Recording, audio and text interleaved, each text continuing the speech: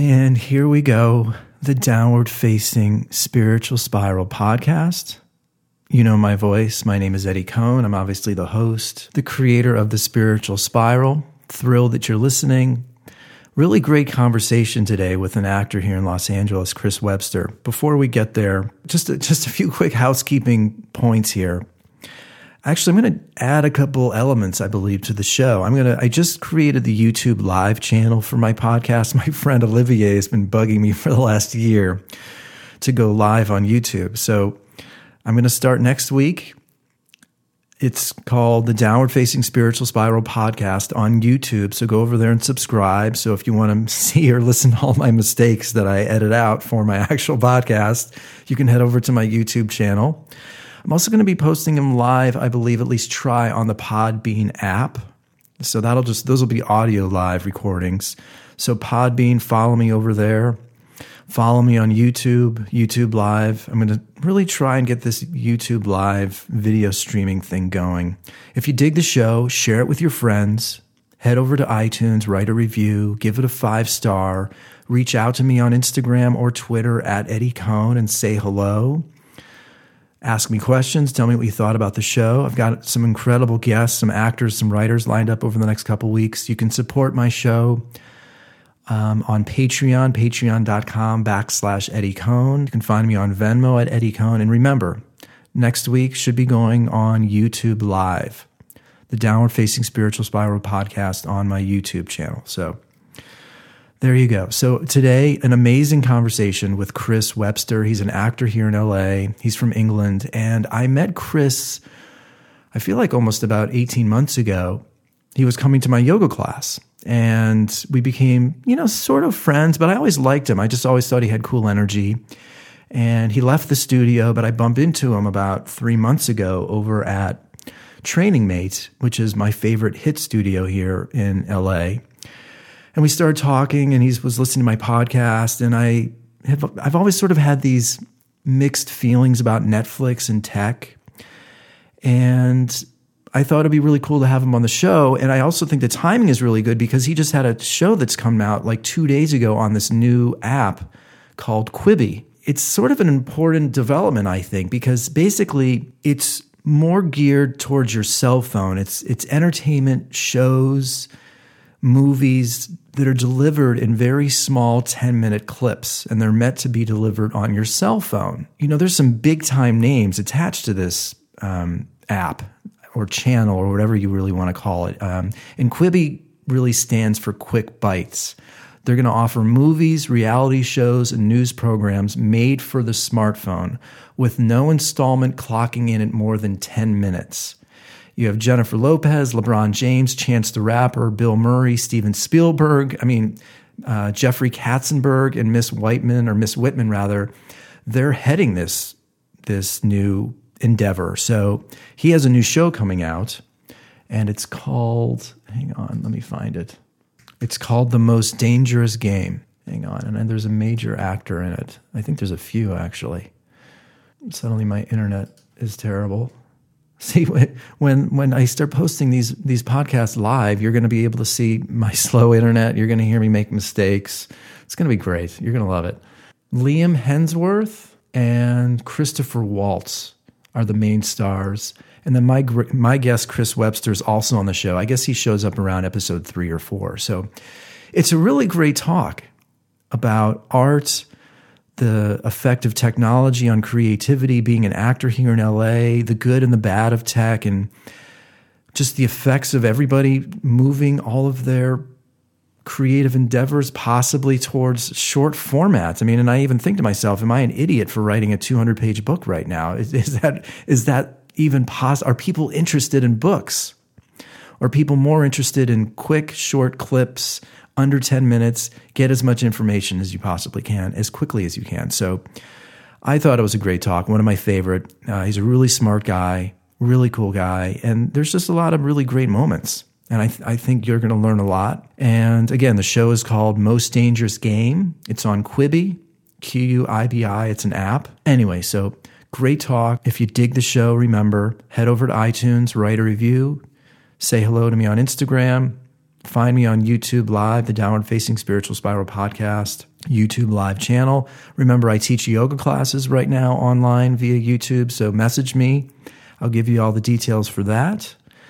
And that is it. As always, I appreciate it. Thank you so much for listening and being a part of the Downward Facing Spiritual Spiral podcast.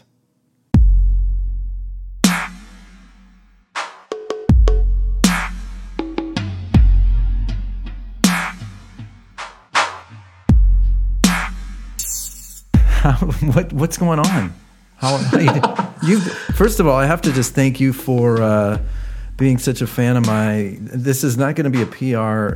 It's called. I'm talking about my yoga class, but I wanted to thank you for being a part of my class. It's been awesome. Man, like I said, man, it's just been. I think right now it's so easily. I mean, I'm more fortunate than most. I live with my best friend. My wife is.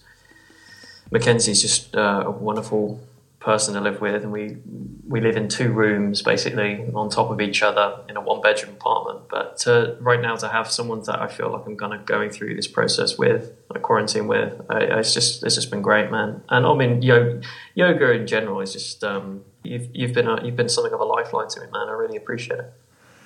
Yeah, I'm really. How are you doing?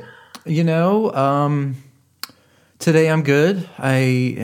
I've been writing a book for almost 2.5 years, and I thought I was done. And then I sent it to my mom, who's, I was an English major, and she had her master's in English. So as much as I thought I was good with grammar, I'm quickly noticing that I still had it still had work to do. And the challenging part for me, I've read a lot over the years.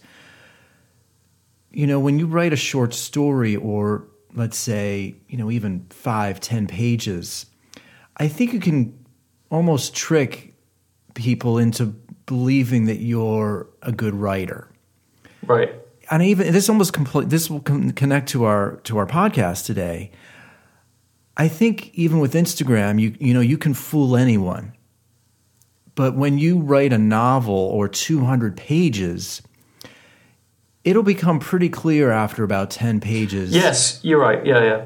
I know what you're trying to say. Yeah, it's something that it's very difficult. You can fake a lot of things in life. You can fake being. You can fake it till you make it in a lot of lines of work, but you can't do it with writing.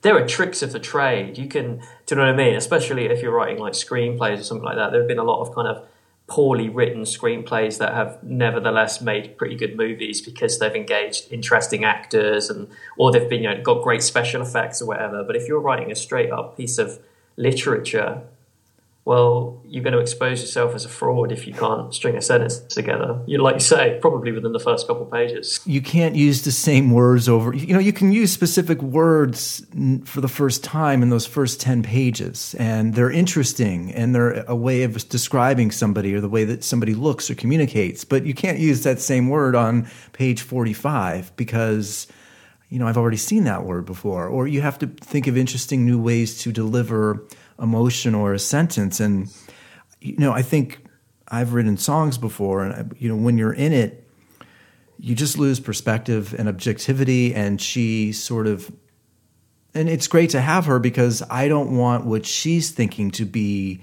thought by an agent or a publisher. Mm-hmm. Because I do believe you don't have many chances to really kind of make it as an actor or as a writer.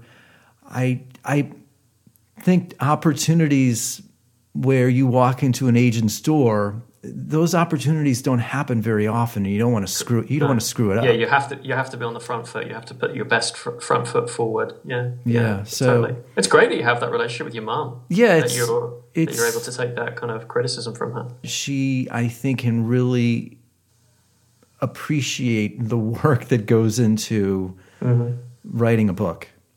Now, so what you may have told me before, but just remind me, what's the book about? And I think probably what I'm more interested in is why is it so important to you to write it? Yeah, interesting. Well, I can't say what it's about yet because just for boring legal reasons, and the idea is really great. But I got inspired by, it's hard to explain without giving it away. I just became really inspired by our culture's obsession with technology and the fake world that's created on Instagram. And ironically now, I was just reading an article in the New York Times where anybody that sort of was resistant or hesitant to embrace technology now, you have to, or else you're just, nobody cares about you anymore. And even keeping connections with people, they're going to be completely lost if you don't hold on and keep using technology. So I've felt as though, and I saw it a couple of years ago, and this sounds insane to say, but I've really felt as though it's ruining human beings. It's turning people into robots. It's diminishing the brain's potential to feel. You are being led and manipulated down very specific paths that Instagram and Facebook want you to keep going down because they can tell after 6 months, based on the things that you click on, what you're attracted to, what you hate, what's going to keep you glued to your phone. And I have become so revolted by it that I wanted to write a sarcastic tale about what it's done to our culture. And so that's sort of what my intent was behind it. Mm-hmm. It's a really strong premise, man. I mean, so it sounds like you've come to the belief that that technology's ascendance is basically now already complete. It's kind of, it's in place and it's unshakable, and there's nothing we can do to topple it. Is that right? Well, am I right in thinking that's how you view it? What's so interesting for me is I've believed up until a month ago before this all started that if you were an introvert, if you were a minimalist or anti-tech, I remember, I think I heard your last episode and you were basically saying like, it's actually this that's been the tipping point. We're basically at the apex of it right now. This is the crest of the fucking wave, basically. Yes, totally. It just got worse.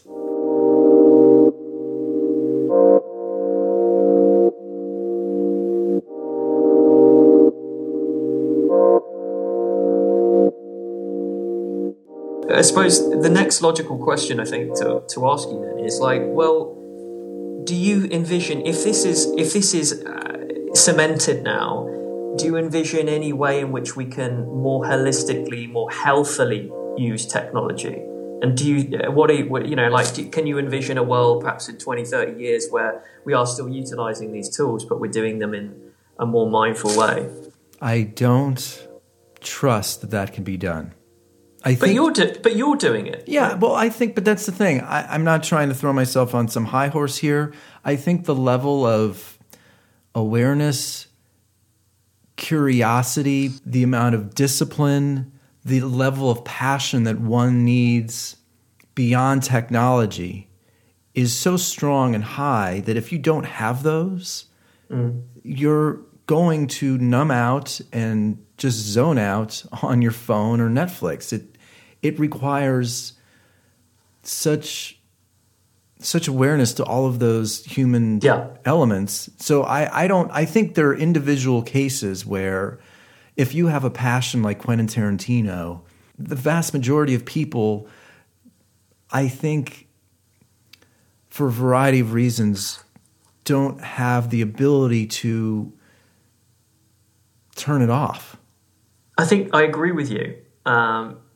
And I used to get sad because it's interesting, man. Like we're of an age where both of us, I think, where we can remember the time before this whole paradigm. I still remember the days where my mum, bless her, would when she answered the landline at home, like she had like a phone voice. Do you know what I mean? Like she was like, 102, the Webster residence. Right. It was a big deal. Getting a phone call was a big deal. We've had like a front row seat to this transition from that to communication at all time, and it's cheapened and it's lessened, and the significance of it is a lot more throwaway. But that said, I mean, to play devil's advocate, I mean, mate, it's the same technology that's allowed you and me to connect over the last few weeks.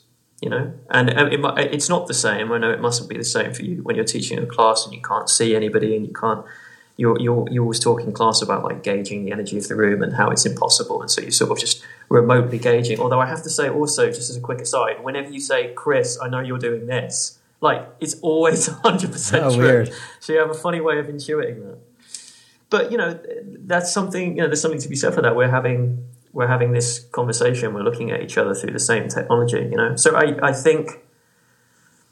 suppose I agree with you in the assessment that it's so easy to be unconscious about the negative effects of it, that the majority of people probably won't adapt in a healthy way. The majority of children perhaps won't grow up with a healthy mindset towards it. But then the optimist in me wants to say, well, I can be mindful of it, so why can't anybody else? Do you know what I mean? Like, I try and think that...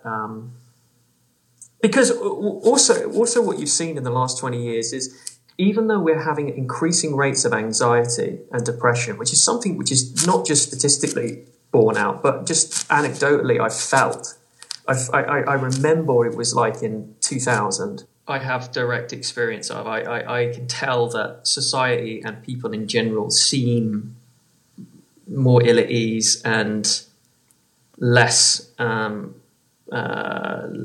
peace with themselves now more so than ever. That said, it has simultaneously, in the last 20 years, the ability to talk about mental health and depression, all that sort of stuff, and the resources and the treatment that's around being able to sort of deal with that has grown. I mean, into a mass market. But so I don't know. I try and look at the curve and not always see the downward parts of it. I try and look on the brighter side of things, but I will admit that it's hard not to be cynical and depressed about it. How do you deal with it if it bums you? It can't, because whenever I talk to you and whenever I meet you, you always seem like you're pretty optimistic. You always seem like you have a very peaceful energy to you. So it can't be something that's totally all consuming and negative for you. No, not at all. But I think I've worked really hard to have this mental state of mind, and I feel lucky, and I am generally really happy. And I actually find a lot of joy out of thinking. I really like to ask, I like this, my podcast is almost a strange outlet where it allows me to think about, and I know what a lot of other people think about, but they don't have the time or are nervous or, occupy themselves with their kids or their life, or they just sort of numb out. And it's weird. I want to be careful not to portray somebody who is cynical and negative and thinks the world is ending tomorrow, because I think deep down, since I'm not depressed and I do use technology and I have a lot of friends and I teach yoga, that I am relatively a very well-adjusted human being. Yeah, I would agree with that. Yeah, totally. But thank you. But I can't. But I do want, and this will relate to you and me and creativity.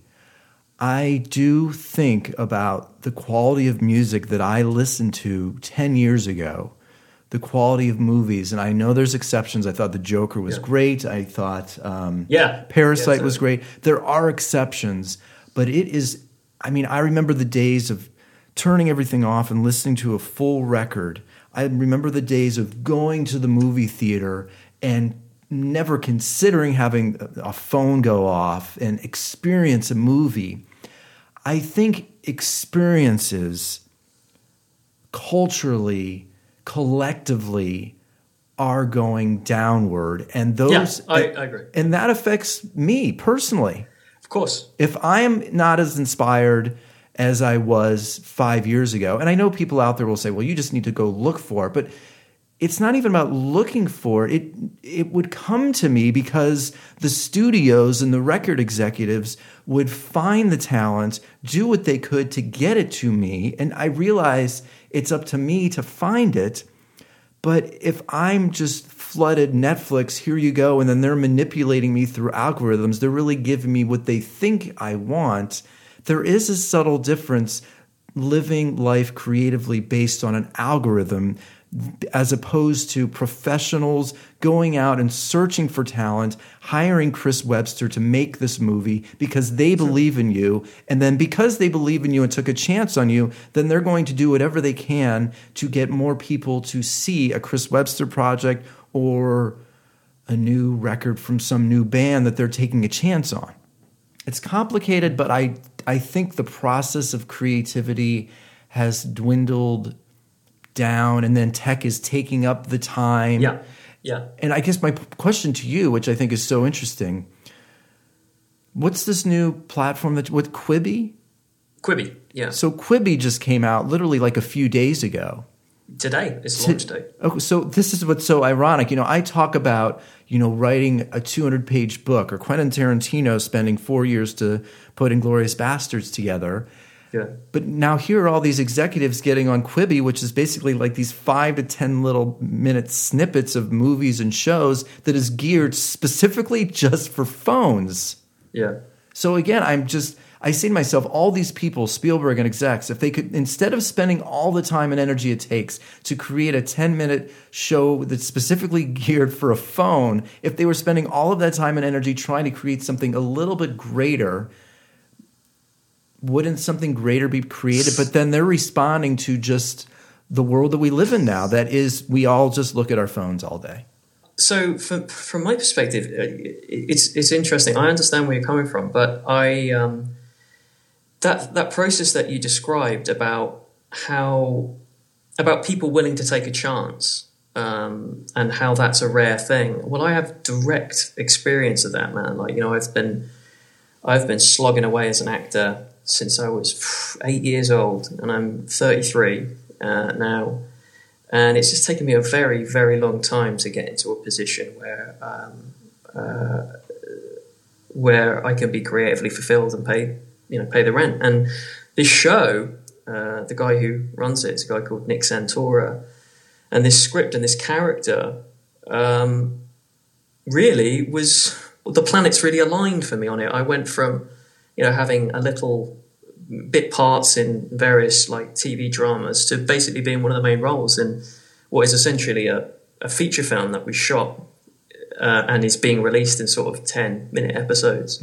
So I actually found through this process, like this has been my most creatively rewarding project that I've ever been involved in, and they took a big risk on me because they could have got a far better established actor in this role, and they didn't, because Nick was like, he's the guy for the job. And in actual fact, because Quibi is a digital startup, they handed off most of the creative control to just a handful of individuals. They were like, we trust you guys, we've commissioned you, we want really good content, so you get to make the creative decisions. And I really credit that as to how I was cast. I don't know whether I would have been cast if it would have been your typical kind of network TV gig, because that's a far thornier process, because you're having to deal with about 25 executives, a boardroom decision. Whereas this, because it was new and because it was essentially a startup that was funding it,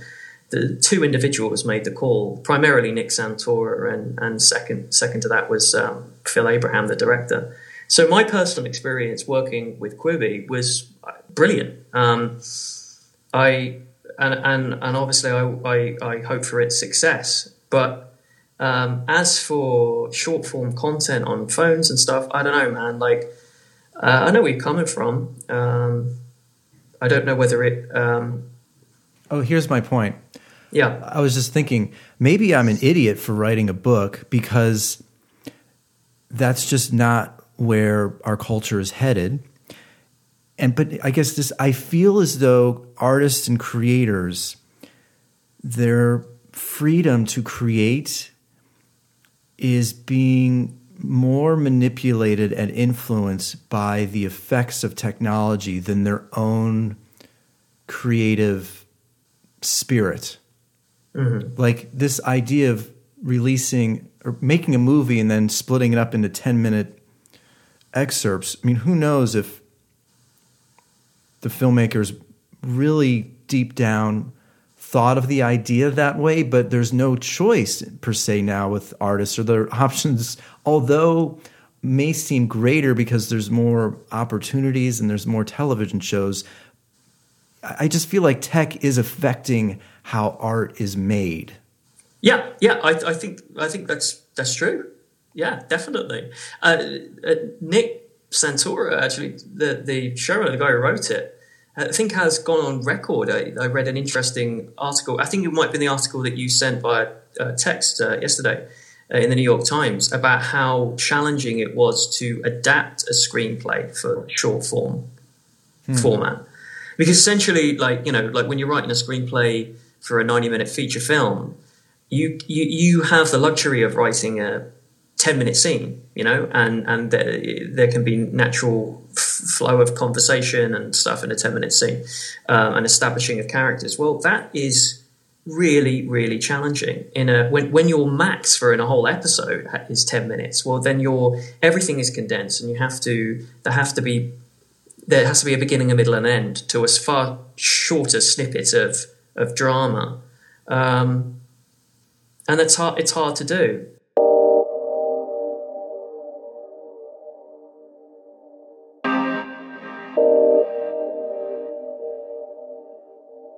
I like to think with this particular script, I thought it was done quite well, actually. And but yeah, I don't think it's an easy task. And so, yeah, I think you're right in that perspective. It has probably changed.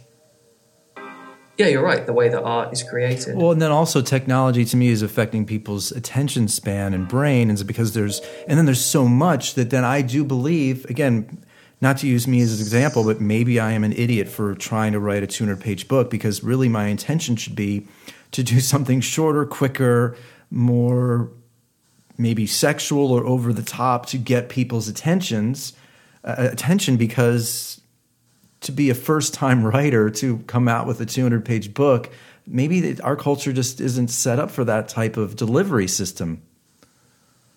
I don't know. I just think people are still bringing out novels, aren't they? I just think the market has changed. For me, it's interesting because I'm a reader. I really like to read. It brings me. I can get. Well, I'm an actor, so I love all types of story. Really, anything that can be immersive, like even if it's a good video game or something like that. I think you can.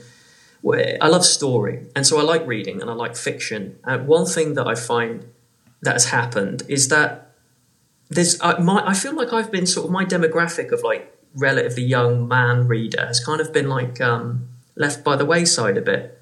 I don't like, and perhaps it's tech that's guilty for this. Perhaps there is just the assumption that a bloke in his early 30s isn't going to be sitting down and reading a novel. And perhaps on a wide enough scale that might be true, but certainly like a lot, most of my friends that I know do read, and so I find myself often like looking back to classics, to older literature, to like, your Hemingways, your Cormac McCarthy, stuff that was written in like, the late 60s, early 70s, or, even before that, obviously in Hemingway's case.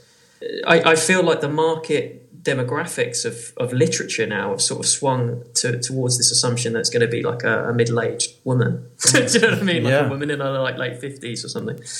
I feel like that's the way it's gone. So I do feel a little bit left behind in that respect. I think there will always be a long-term market for classic literature and classic film. I agree with you. I think it's becoming smaller and more niche. Now, it's interesting that you talk about The Joker, because I loved that movie, but I was just astonished. One of the reasons why I loved it so much was that I was so astonished that they managed to make it. Here was a project which was funded primarily, I think, it was part of the DC comic book franchise. Mm-hmm. It was like essentially a Scorsese movie, like the fact that it was barely in the Batman universe. Yeah. It was basically just a harrowing portrait of a man's descent into madness, and that really gave me hope. Man, me like too. Those sort of projects that makes me think, oh right, yeah, there's still, and it did well as well. It did really, really well, and also like Parasite, is the Korean director Boom Jong-ho. Perhaps I've got his name wrong, but that movie and the fact that it was a foreign language movie, and it winning the Best Picture, that gives me a little hope as well. Of like, people are interested in smart stuff still. Hey, have you seen on Netflix? There's a brilliant movie out. It's a Spanish movie that Netflix picked up called The Platform. It's actually a bad translation. Yeah, did we talk about this? Well, you told me, and I'm glad that you brought it up again because I'd forgotten the name. No, I'll have to check it out. El Ojo. Yeah, it's smart, man. It's really and smart. you actually bring up two movies that, in a sense, are nullifying my point in a strange sort of way because, those two movies, The Joker and Parasite, really gave me hope. Because they were completely not what it feels as though Americans are just consuming. They were a risk. And I just love that Bong Joon-ho's movie won. I love that as dark as The Joker was, that people actually went to see it. And it wasn't just about his performance, just stylistically and how it looked and the score, the story, the relationship with his mom. It was just all in all just an incredible movie. But I thought it was telling that there was so much kind of politicized coverage of it, and a lot of people were basically saying, it incites hatred, it incites violence, it's dangerous. I think perhaps that's testament to the fact that it's so rare now that something makes people feel that degree of fear and threat. Because I felt it. I watched it and I was like, because he essentially, I feel like he is left as something of a victor. Do you know what I mean? Almost in his madness. Like I remember walking out of the movie theater and going, yeah, that was unsettling.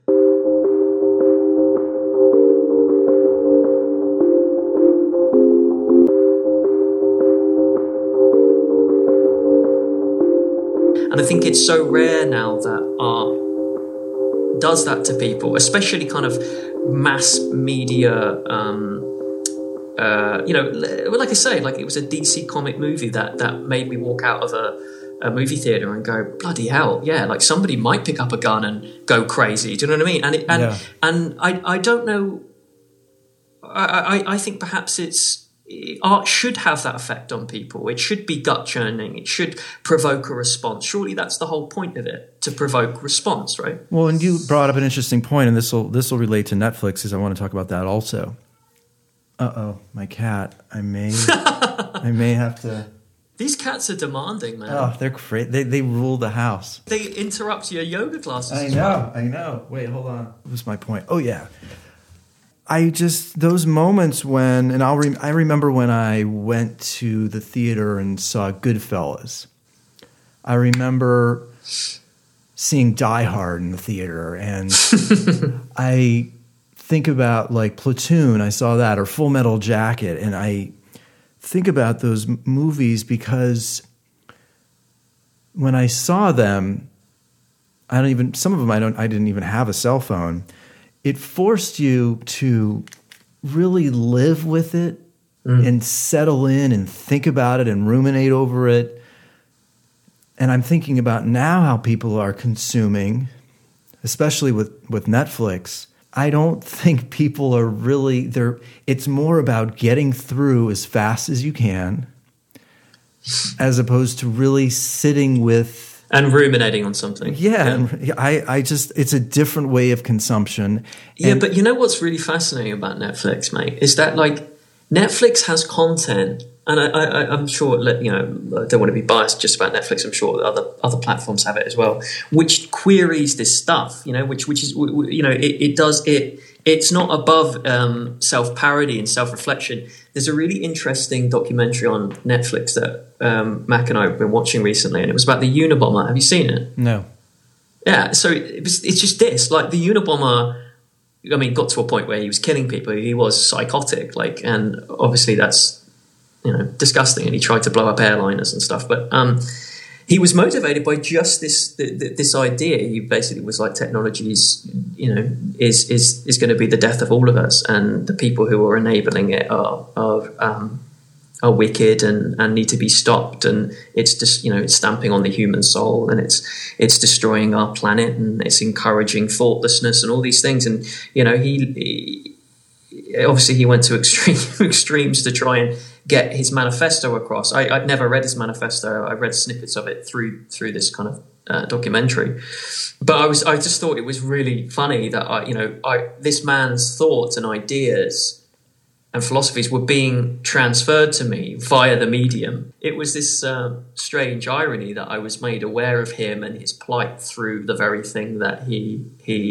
was opposed to. I suppose still is opposed to. I think he's still alive. Let me swing at you at a different angle that I think about also. Go on. If 10, even 5 years ago, if every weekend 3 movies came out, primarily, maybe 3 to 5. And we kind of knew what Chris and Eddie were going to see that weekend. I knew what my parents were going to go see. Every Thursday, Cheers was on. And the reason I'm bringing this up is it then creates conversation about what people have seen and absorbed and watched. And now God only knows what show you watched last week. And yeah, you're going to tell me about it, and I'm going to go watch it. But I'm talking about this collective, cultural, huge, larger community that is created when there's less.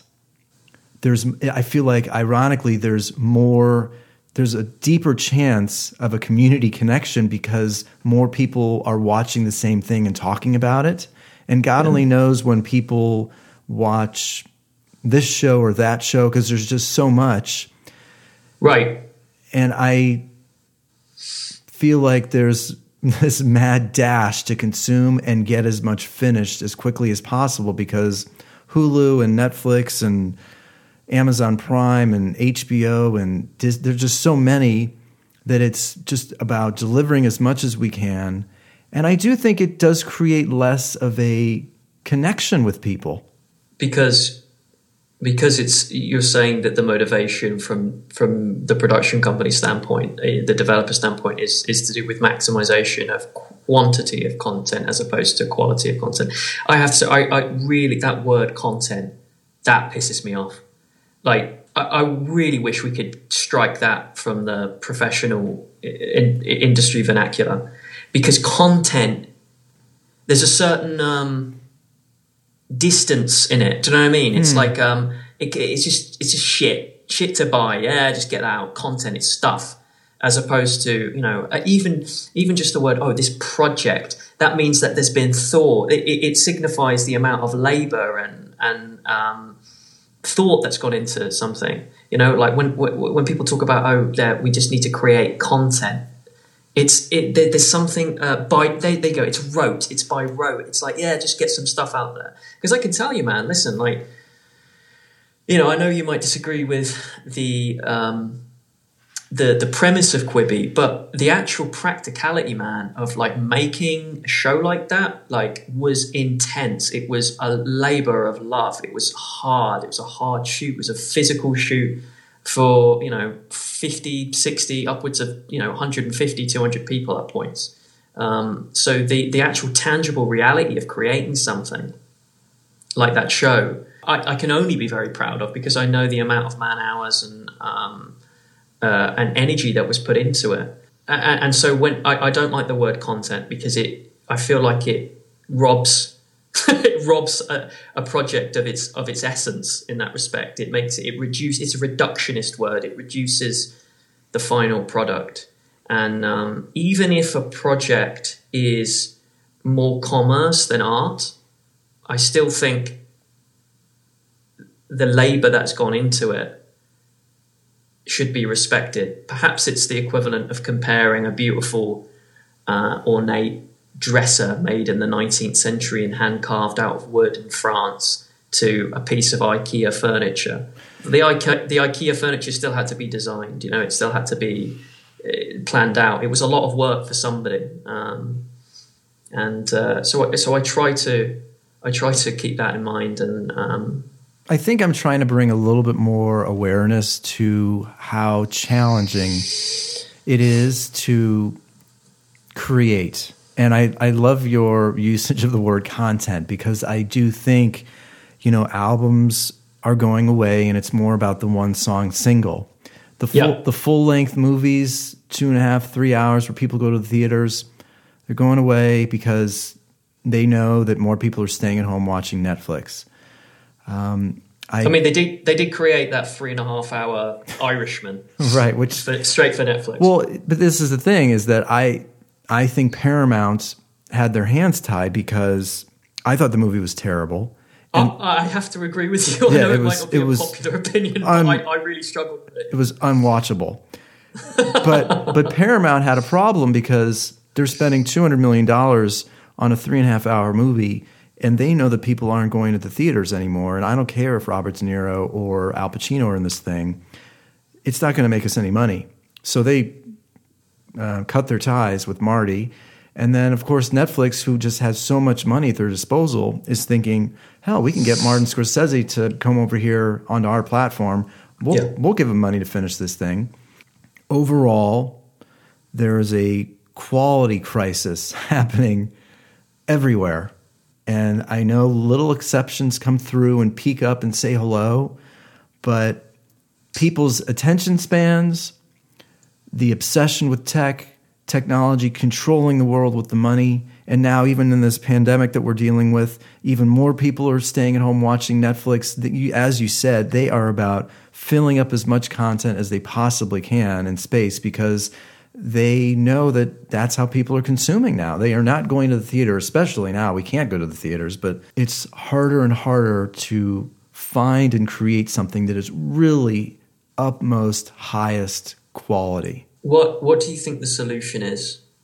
Or do you think, the older I get, I sometimes think that everything in life is cyclical. We go through cycles. The economy goes through cycles. The culture goes through cycles. The fashion goes through cycles. Language goes through cycles. Perhaps, maybe we're in a part of... I sometimes wonder whether the time that we're in now is slightly evocative of like the mid-1980s, where there was, at that time, the era of like Top Gun and the kind of big budget action movie, where like at fast pace and slightly unbelievable cartoon-esque kind of plot devices were occurring. Because that's where we were at in the kind of cultural mindset, or if you believe in such a thing, Jung would talk about like the collective unconscious. So I suppose my posit to you is maybe this current cultural precedent will give way to something a little bit more sophisticated and refined in the coming decade or so. What do you think? I'm split 50-50. I have no idea. And I'm reading this book. But surely, man, right, okay, because let me be straight with you, right? I'm actually a bit shaken up today. Like I asked you how you were, and I've been similar to you. I've been up and down throughout this coronavirus thing, like mostly up, mostly like, I'm young and I'm healthy and I'm getting to spend some time with my wife, and it puts things into perspective. It really does. And, I've gone from like, oh God, I really hope my Quibi show does well and I get some more work and I don't have to keep working my day job and stuff, to, oh, I hope I just find some milk, at the grocery store, or like, or I hope I don't develop breathing difficulties in the next week, And I'm today, however, I'm really shaken up. And that's because, as daft as it might sound, but I don't know whether you saw the news that Boris Johnson, the British Prime Minister, had been basically put into he's on a ventilator in the ICU. And, I'm a smart enough person to realise that it was real before that. But when the head of your government back home, is looking down the barrel of the gun, I don't know, it just struck a chord with me. And it made me think, really, this thing is a big deal, and it's a traumatic occurrence for the world right now. And like I say, I suppose the reason I'm telling you that is just because I think, well, surely at a time where I agree the culture has tended towards the vacuous, like we've promoted people like Instagram influencers into positions of somehow authority and power and wealth. Surely, if anything can give us perspective, it's this, man. Because we all know people, even if it's just anecdotally like that, that have either, died or come close to death through this. And I hate to say it, but in the coming weeks we'll probably know more. So, I suppose I don't want to believe that the outcome of this can be anything but a general increase in maturity across the world. What do you think? I'm going to struggle with my answer here because I get hopeful. Oh gosh, hold on. Here's the thing, and I think this relates to a lot. I don't believe anybody who is going through this and just feels one way. And I think my emotions change every day about it. Mm-hmm. And I think that's kind of why I got even frustrated. This sort of connects to yoga. I got a little frustrated by the persona surrounding yoga teachers because I knew so many yoga teachers were like a train wreck. And to me, and then when I see Instagrammers perpetuating this image of yoga teachers being these God Almighty, perfect, just always relaxed human beings. Zen gurus. Yeah, every minute of the day is just such bullshit. So I'm trying to, it goes to my podcast, I am trying to speak openly and honestly about emotions that I have that are real, that I know people are connecting with, but are scared or are worried what people may think about it. Yeah. So, I have those moments where I think this is the end of the world. And I'm wondering, my dad goes to the grocery store still every 3-4 days, and he's almost 80. And I'm thinking, going to the grocery store, and then I'll open up the New York Times and I see these statistics, and then I go. The worst thing that I could possibly do right now is you do not want to go to Trader Joe's. Trader Joe's is the worst place on earth right now because it's just it's all the fucking lines and everything. I hate that place. But where are you getting your groceries from? Just we go to Trader Joe's every 2 weeks, but it like Whole Foods mostly. Yeah. But I guess my point is that sometimes I think we're all just getting duped. This whole thing is a fucking we've been manipulated. Just like my premise of my show, I think human beings are so easily manipulated.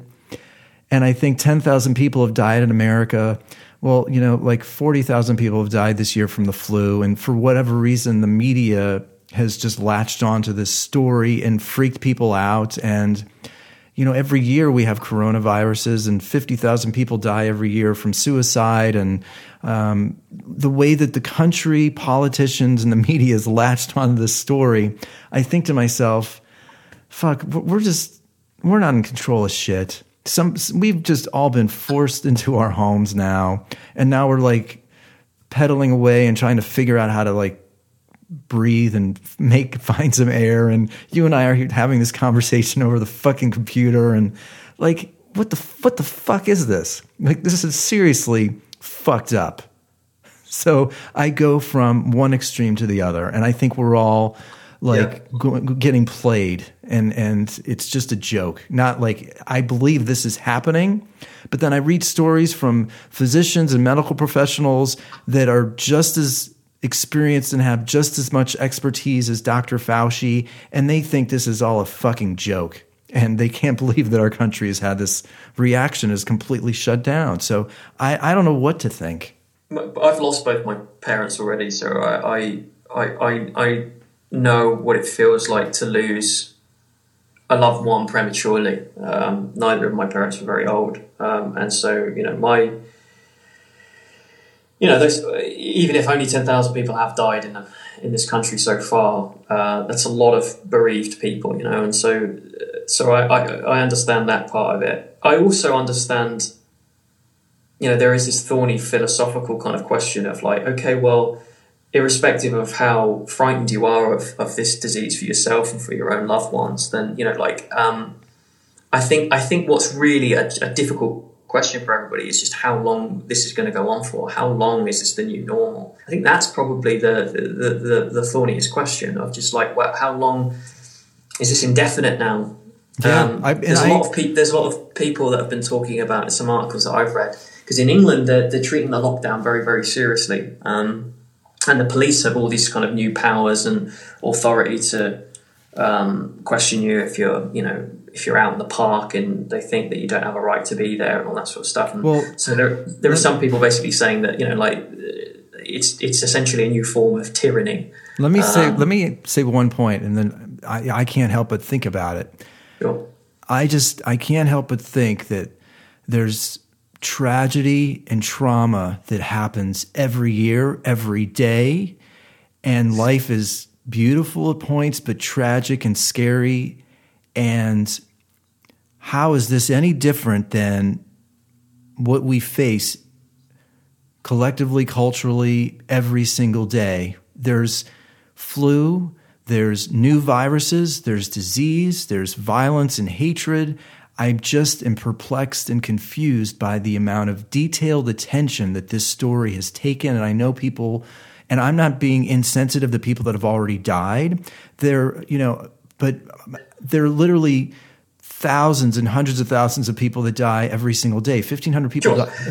I take your point. Like if the media, if it was headline news coverage at any time that somebody died of bowel cancer, Yes. it would be horrendous reading all the time. It'd be like, oh my God, we lost how many people to bowel cancer today?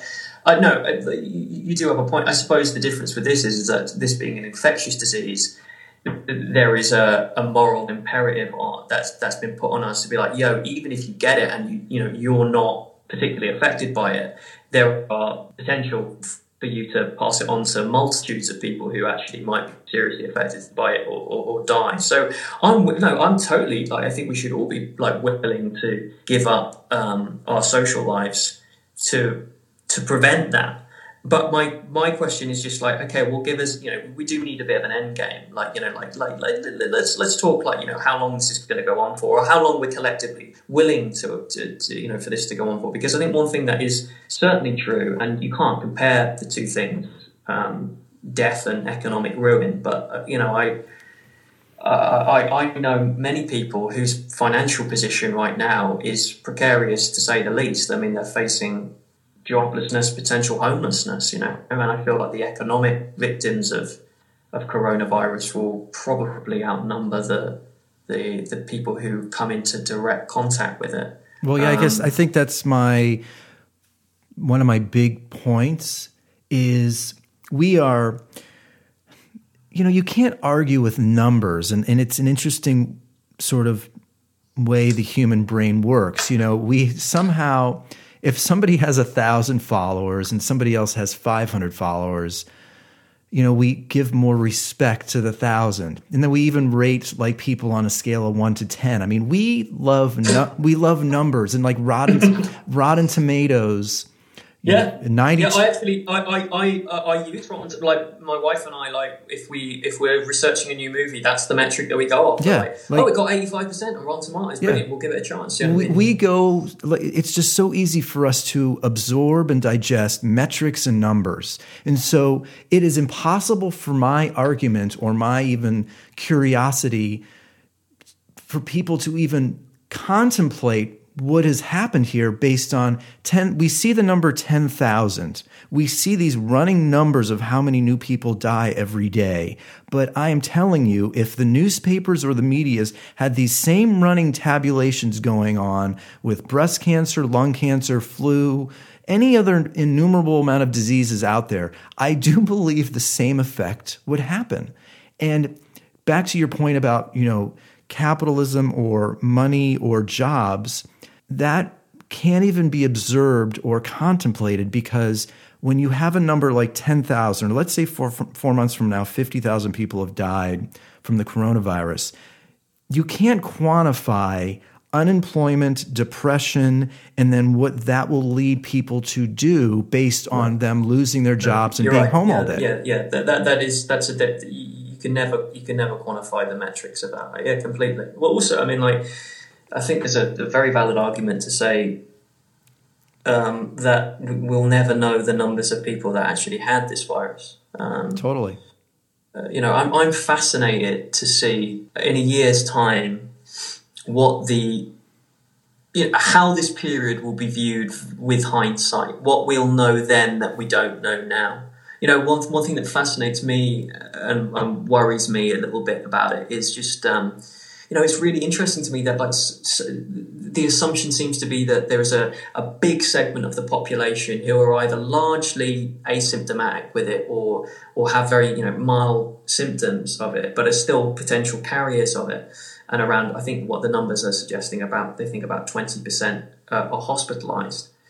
So, a big chunk of that 20% seem to be people who have underlying health conditions or who are otherwise kind of deemed to be higher risk, whether it be through age or other factors. But there is, I saw, and like you say, man, like it's difficult to deny the severity of it when you have like medical health professionals who are on camera and are talking. Yeah, it's really tough in there. I saw a British doctor almost in tears on BBC News the other day because he was talking about how many people in his ward were on ventilators and some of them were young and otherwise healthy. And I think it's really interesting. Obviously, there's something about this virus which is able to really impact on certain people. And I think we'll know in a year's time or so what genetic factor or what lifestyle factor or whatever it was contributed to that. And I think it's that unknown. I think you might be touching on this. We've come to a place of, I think, such luxury in life that it almost seemed like it was a bit too easy, and where everything, knowledge is always at the touch of a button away, and we can look everything up, and then all of a sudden this has come along, and it's killed many thousands of people now as we're having this conversation, and we don't know that much about it, and there's nothing we can do to control it. And I think it's that lack of control that people were better at accepting 100 years ago when the Spanish flu came out and killed upwards of, they think, 40 to 100 million people. And now, as a comparison to then, this is a relatively more benign disease, but still the fact that it is able to happen at all on any scale, I think has really rattled people.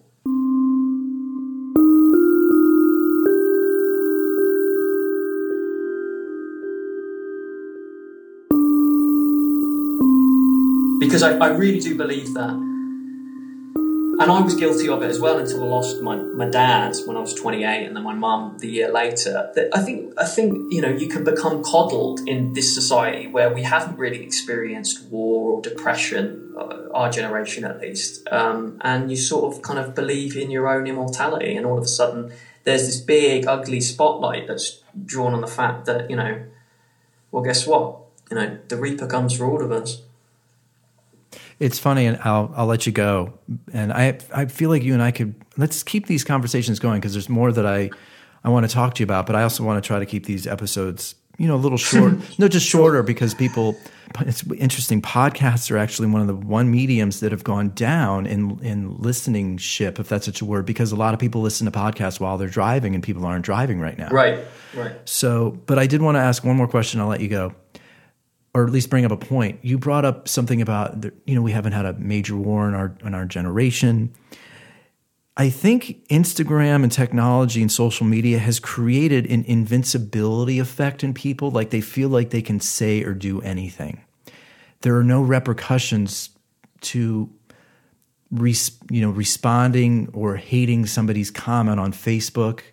There's all these not even conversations happening on Facebook or Instagram where, people will vomit at their favorite sports star, favorite celebrities, or say whatever they want if they don't like Miley Cyrus. It almost gives people free rein to just sort of say or do whatever they want. And I think look, I have my own anxieties about this virus. I think I go back and forth with this, because I'll go for a walk and I'll see, 5 kids in their 20s huddle around each other, just like staring at TikTok or something. They just don't give a fuck about what's going on right now. Yeah. Like they just whatever. They just don't even think about it. The world hasn't stopped for them. Yeah, the world nothing is going to make, and I guess that's where I go negative sometimes, is I don't think there's anything that is going to stop this self-indulgent, narcissistic, tech-obsessed behavior, because our brains have already been transformed. and people are just going to keep doing whatever the fuck they want because they think over the last 20 years they could be that way because that's how they have literally lived their life every day for the last 20 years. You know, I don't think I've expressed this point yet, but you've talked about it quite articulately about, I think what it's done, mate, is there's been a commodification of everybody. Everybody sees now, I think Instagram is a really interesting case in point. It's like, you know, it's a platform for everybody's self-marketing. So it's you self-market the brand, the image that you wish to present to the world. You know, that's a new thing. I mean, obviously there's always been a point of that. I remember the times in, like, you know, the early 90s still. I'd go into a pub in England as a young boy with my parents, and, you know, you presented then as a boy, you know, there was a real sort of macho thing that you put out, you know, like you went into the toilet still and you had to like fart and burp and spit, and, you know, like there was a self-presentation, which the pressure to do that, I think, in a social setting has perhaps come down, and I feel like there has been a wider acceptance of, oh, I can be who I want to be amongst my friends and peers now a little bit more. But conversely,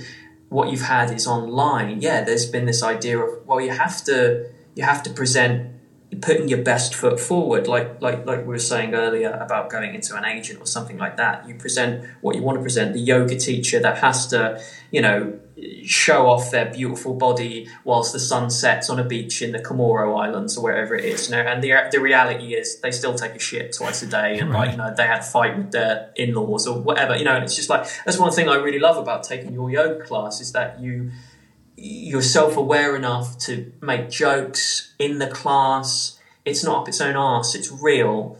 And that's something that has really appealed to me about you as a person. And I've sort of trailed off. Well, you were talking... But back to a roundabout point, which is, you interest me, Eddie, because I sense your frustration with the currents goings on, but like, you remind me of that sentence, that old adage of inside every cynic is a frustrated optimist. I like that. Yeah. And I suppose my final question to you would be, if you believe in such things, and you may not, but let's say that there's a creator who creates all of us and puts our souls on the planet at various different times for various different reasons. What's the... You know, if you're someone who finds it so frustrating to be around at this particular moment in time, what do you think was the utility of putting you here now? You know, do you wish that you'd been incarnated in 1920 as opposed to now? Do you know what I mean? I mean, like, and lived through like the Second World War and all those horrors, and, you know, or like, you know, the Spanish influenza epidemic. Do you know what I mean? Like what do you think about your being here now? Is there anything good that you can take from it? Yeah, I mean, that's a good point. If I lived then, I probably would have lived to the age of 5 or something. Right, this is the thing. We all would have probably died of polio or something awful like that. You know? I would have, because I like a good bed. I like a good hotel. I like to travel. I certainly like I like a good margarita. There you go. Yeah, I mean, like, exactly. I mean, like, the benefits of that. And I think perhaps that's what this coronavirus has done. And again, like, I'm not... Because listen, mate, I know my friend Claire, a very good friend of mine, is an ICU nurse, and she's up in New York City right now, and this thing's real, man, and it's scary, and it is, you know, it's killing people, and but within a wider context, I stick by the point that I feel like it's this thing in its horror in isolated places is perhaps occurring in a bit of a vacuum, and that vacuum being a place of real relative comfort and stability of margaritas and nice hotel rooms, and then all of a sudden, boom! Well, guess what? The Prime Minister of England has got it, and he's on a ventilator. Do you know what I mean? I think that's really frightening to a lot of people, including myself. Like I say, on bad days, I'm scared of it. And then on good days, I'm able to see and reflect on, well, I'm here, I'm healthy, I'm now. It helps me get more into the now, which is what we should all be aiming for, right? Living for the moment a bit more. I think that's probably my intention behind the reason I teach yoga and write my book and created this podcast. I think it's okay to have different opinions and thoughts. It's okay to not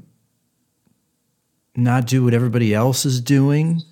it feels as though this vacuum is sucking people up and spitting us out, and we're all sort of becoming the same. And if somebody has a differing opinion from yours, we don't know how to react to that anymore. No, we don't.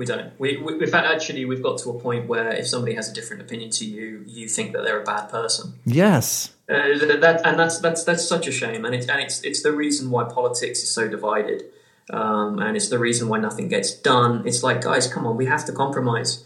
You can't. It's too easy to say, oh, Trump's an idiot, or Obama's an idiot, or that they're evil and nefarious. Even if you think that that's true, you must, for the good of the greater whole, you must put those prejudices and those bias on hold so that we can have some sort of meaningful dialogue on anything. That really frustrates me. Yeah.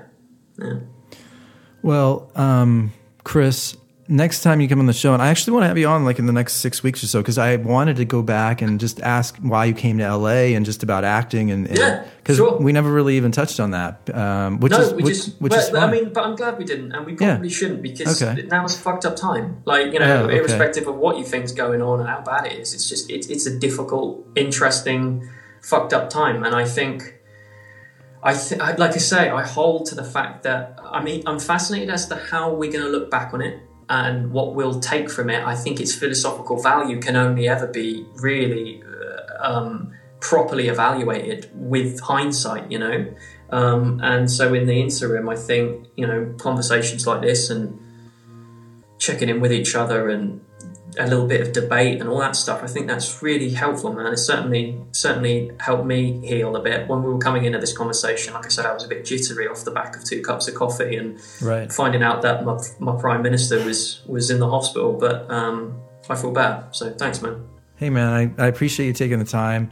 Appreciate you coming to yoga. I'm so happy I met you at Training Mate a few months ago, and and I got to see you again. I miss that place. Yeah, me too. I do too. That's a great spot.